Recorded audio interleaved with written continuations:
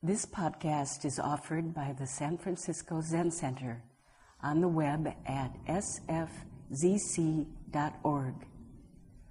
Our public programs are made possible by donations from people like you.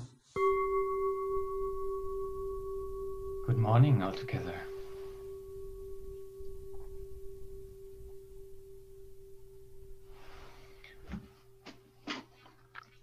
I remember the last time I gave a talk, we were still all, or some of you, sitting here in Green Gulch in the meditation hall. And now I see you all in your spaces, including me in this little quarantine space. I just came out of quarantine visiting family. And well, the nice thing is, at least I can look closer into your faces.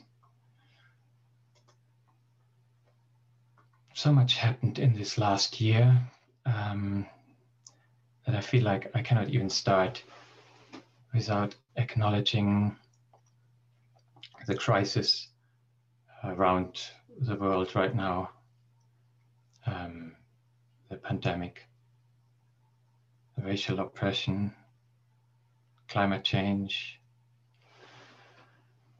all of these causing a huge amount of suffering. And so when I thought like, well, what would be a contribution of mine to that? The word refuge came to mind. People looking for refuge in a time where it's not even available. What they thought refuge would be. Like people are looking for refuge in Green Gulch, to come to a retreat or just to sit in the Zendo, and it's neither safe nor are we allowing it. And that happens around the world, everywhere at the moment. So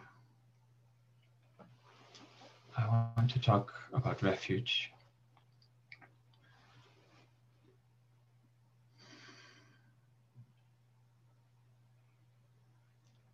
And maybe before I start, I feel a little bit the urge to mention the realm I'm talking about refuge is just the realm which seems appropriate to me, the realm where I feel like I can say something about, and that should not diminish in any way like what we usually call like the worldly realms of taking care of things. So when I talk about refuge now, I just focus on the practice aspect, and I really cherish that people out there are giving their lives and do work on strategies, scenarios to help people. So I chose a koan. It's koan, it's a case number 4, Book of Serenity. I think maybe you all know what a koan is, but I just mention, I mean, in our tradition, in our Zen tradition, koans are texts which are transmitted since generations, since centuries, to bring over some teaching. And there are often these unconventional stories to give us a teaching which is not so easily graspable by our so rational mind often. The case 4 is called The World Honored One Points to the Ground. And you might be very familiar with it. It's actually a pretty famous case. And maybe it's so famous because it doesn't seem so difficult to understand. And actually my wife just a few days ago told me like, I think what you're talking about, because I just told her, is in that year-end letter from Zen Center. So you find the case there, and really nice description. I looked at it. If you want to make your day short, you can just look at the year-end letter and enjoy. And if you're not so much believing in saving time, I'm happy if you stay with me. So I think I just read it. The world-honored one points to the ground. As the world-honored one was walking with the congregation, he pointed to the ground with his finger and said, "This is a good spot to build a sanctuary," or sometimes translated refuge or temple. Indra, the emperor of the gods, took a blade of grass, stuck it into the ground, and said, "The sanctuary is built." The world-honored one smiled. What's this koan about? Well, I would say my first take was, no matter what it's about, if the Buddha smiles at the end, it must have been a really good thing what happened in there. So, what happened? This all-knowing, seeing, world-honored one, just a different name for the for Gautama Buddha, points to the ground and says, "This is a good place to build a sanctuary." And Indra obviously understood and did something and said, "It's built."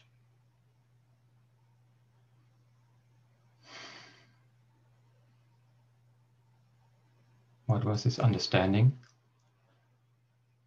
I know you probably all guess what I'm going to say.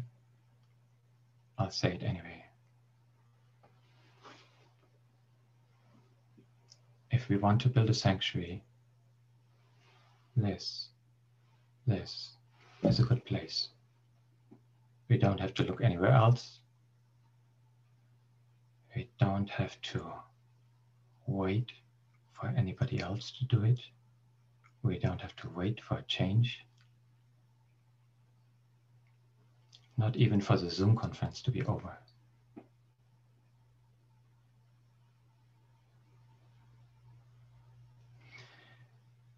In the commentary of the case, it says, "You can be the host within the dust right now." I think it's translated with like, "You too." But you could also say like, "Only you, only me can be the host of this life right now."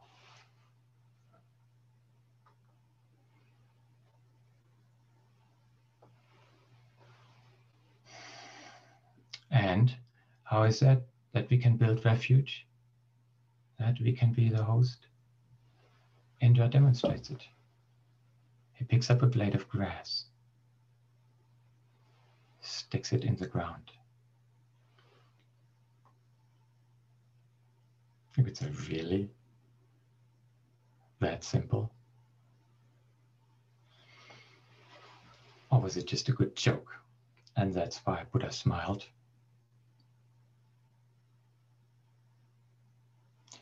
In the introduction, it adds, when a speck of dust is raised, the great earth is fully contained in it. And in the verse, picking up what is at hand, he uses it knowingly. Does sound like at least the people who wrote the commentary and the verse felt like it was a pretty good joke.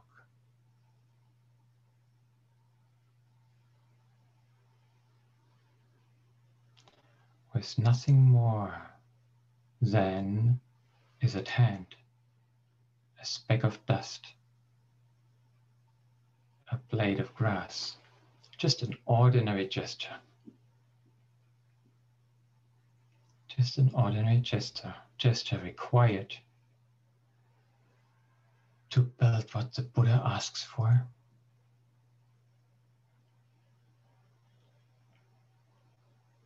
Anyway, there is a part of this koan which made me personally feel like, yeah, that's really the point that wants to be addressed.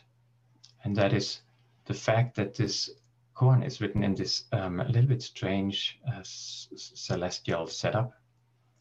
So there's not just Buddha walking around with his disciples in the dust. No, there's this, in his congregation, there's Indra, the ruler of gods, as it says, the master of lightning. He's a bit like, I think, Zeus, you say, in the Greek god realm. So he's like, I think another name for him is like the one with great power. So there's this ancient Superman which walks together with Buddha, and instead of snipping with his fingers and just having this beautiful temple built there, this man with all the power of the world, he takes a blade of grass and sticks it in the ground to say the sanctuary is built.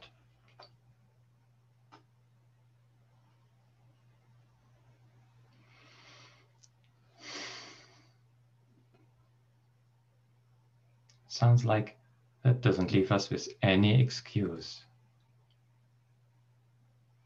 No excuse of, oh, I don't have the budget, I don't have the crew, I don't have the time, I need to wait until my kids grow up, or I grow up.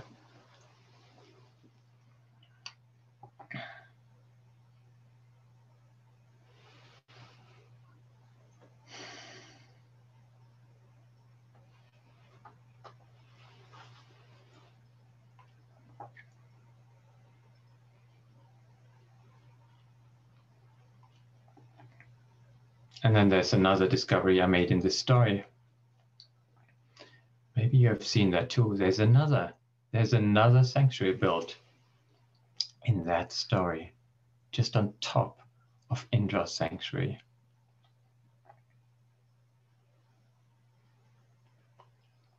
It's built by the Buddha itself. He doesn't even need a blade of grass. He just builds it with a smile.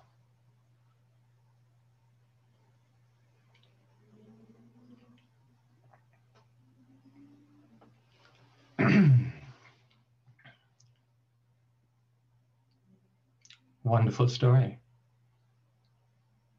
And do I trust it in my life? Do I trust that an ordinary action, like putting a blade of grass in the ground, is all what is needed?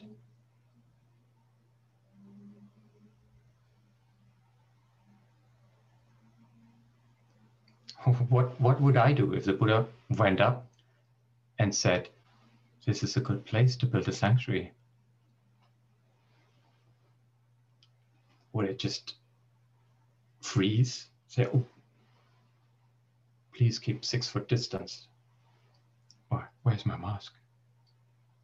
Or maybe, oh, it just rained, let's go out and get some grass.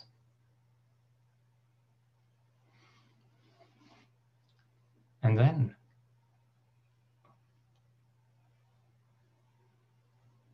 would that have built sanctuary?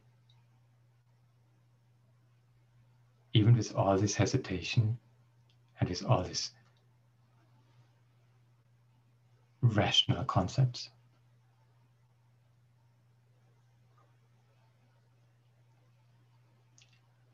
Maybe Buddha would smile anyway, just because he's such a nice guy.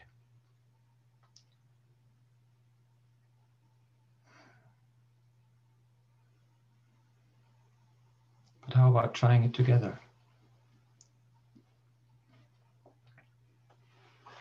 All of us.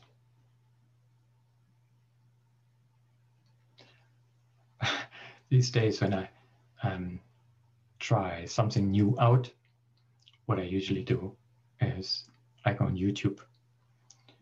So like when I repair my car or whatever. So I actually went on YouTube and checked out building sanctuary with grass. What I got was, mainly it was like a settlement landscaping tutorial. I didn't watch it yet. But I have developed my own little version, which I would like to share with you. And I had done this version for something else before.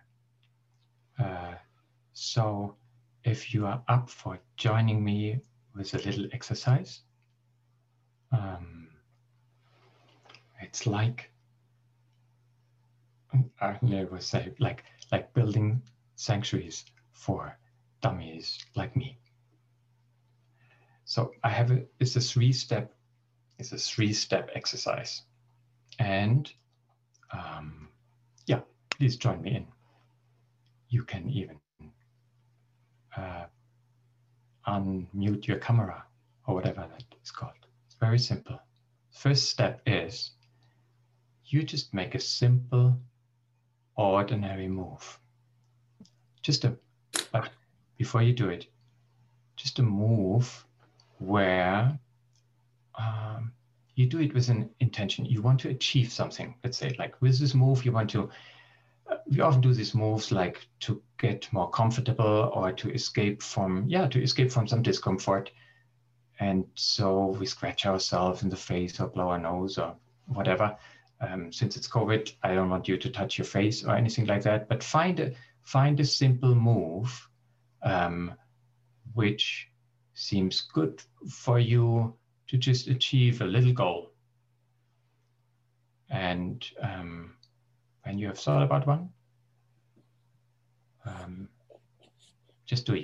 You could like cross your arms, or you could cross your legs, or you could find a new position. You could take a sip of water, whatever you like. Yeah, maybe I just take my glasses off because I feel more comfortable then. So right now, please, just a little move.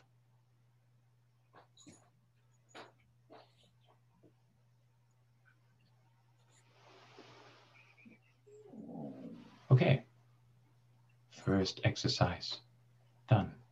Now, the second one is like, do that very same move, which you just did, sort of not really in your body maybe, or yeah, like I said, for an escape or so. Do that very same move with a mindfulness practice. So you realize where you are. You're right here in that moment. You maybe feel the discomfort. You're aware of your body. And you do that move, however you express your mindfulness practice.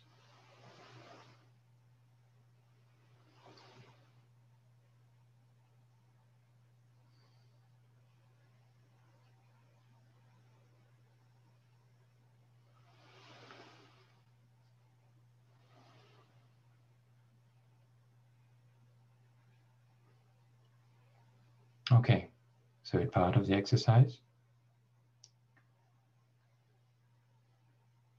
Same move, same action, but now,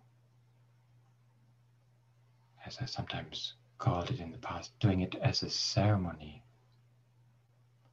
What I mean by that is that this action, instead of for a purpose, for a goal of getting some more comfort, this action is done as a gift. And you decide, you could say about the receiver. Think about anything you feel important in this life to support. A person, a thing, the universe, compassion, love, whatever. Do the same action for this.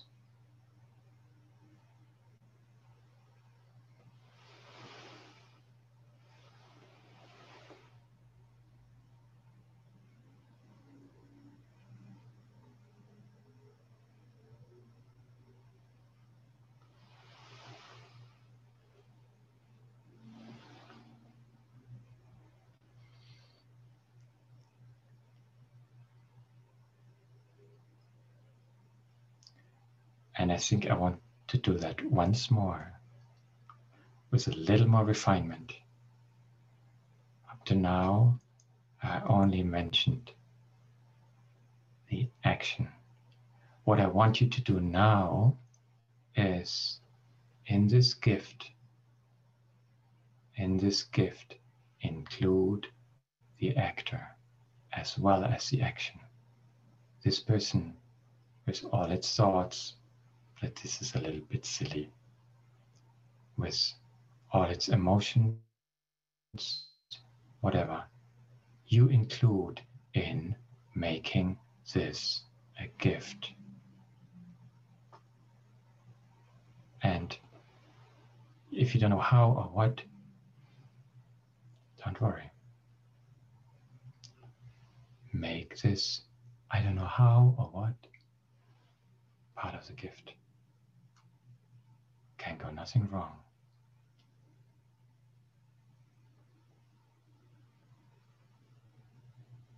Say, this is a good place to build a sanctuary. Go.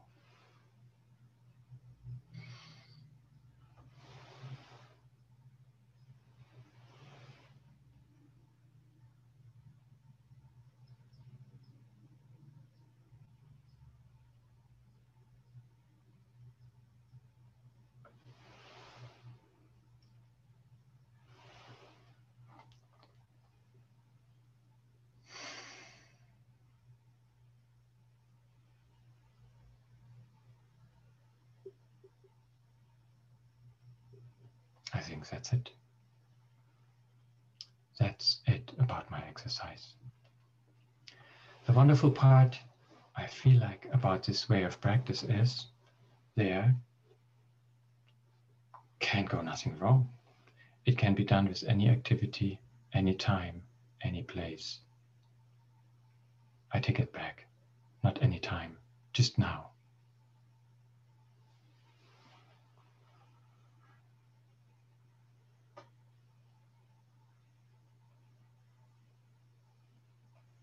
And for me personally, that is the same way I feel I want to practice Zazen. Like Dogen calls it the ceremony of Zazen. The ceremony, the making a gift of the person who is sitting, and whatever happens, that part is the ceremony part.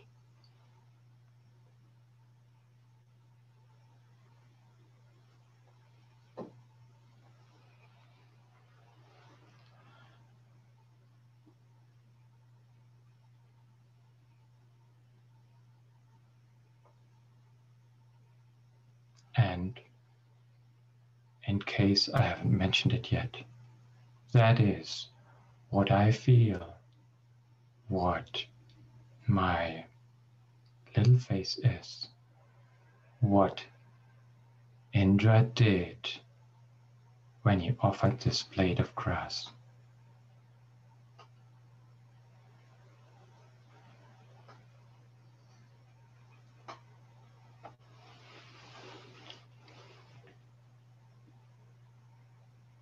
And as you might realize, or not, sometimes when you do this practice, that might work well for a second.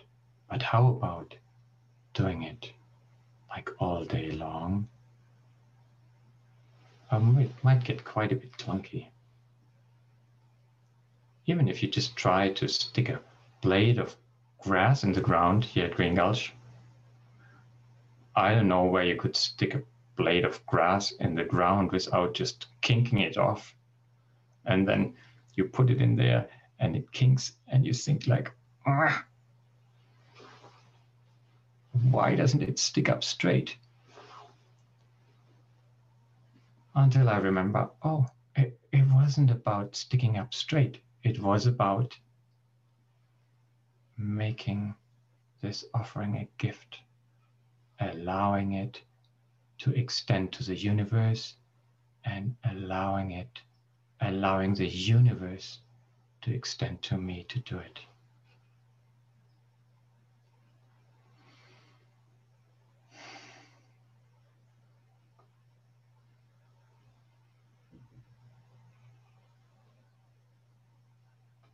I think one thing is like when we make a gift, what is necessary is like we have to open our hands. We have to let go. Otherwise, nobody can take it. And when we hold the hand too long open, we might get a cramp in the hand. So it's important to relax and to close the hand maybe for some time and then open it again, to exercise, to play.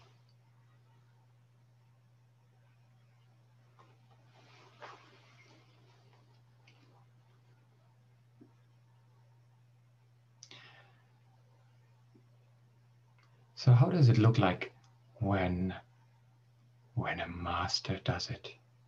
We have seen Indra. How about the master of compassion? How does he express compassion? How does she build sanctuaries?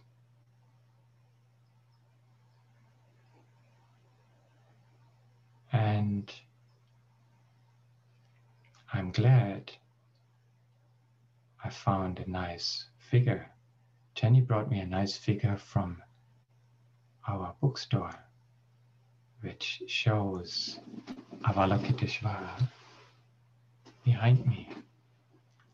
She's often pictured like this, with 1,000 arms or many thousand arms and many eyes, or in this case, many heads. I'm not sure if you can see it.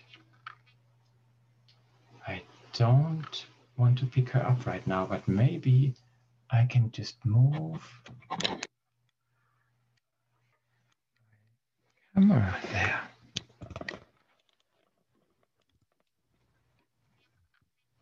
You can see all the rim is full of arms. Anyway, I wanted to show you that.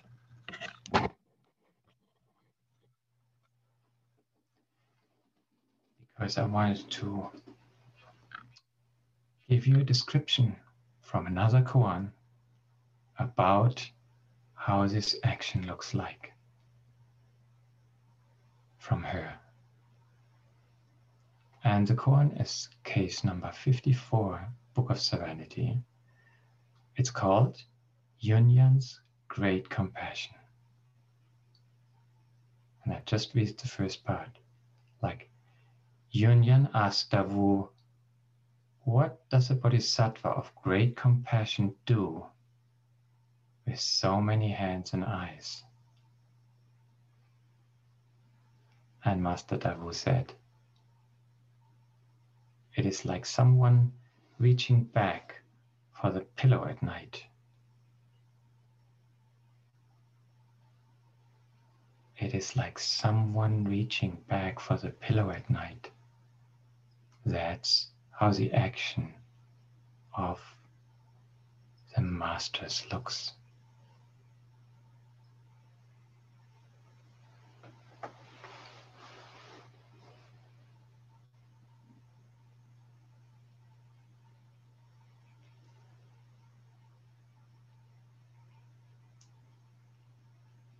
I think I would like to close here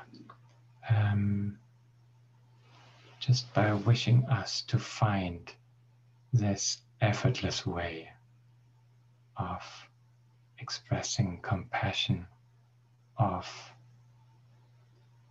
giving refuge, and to find it in our simple everyday action, just for everybody of us in their own authentic way. Thank you for listening to this podcast offered by the San Francisco Zen Center. Our programs are made possible by the donations we receive. Please help us to continue to realize and actualize the practice of giving by offering your financial support. For more information, visit sfzc.org and click Giving. May we fully enjoy the Dharma.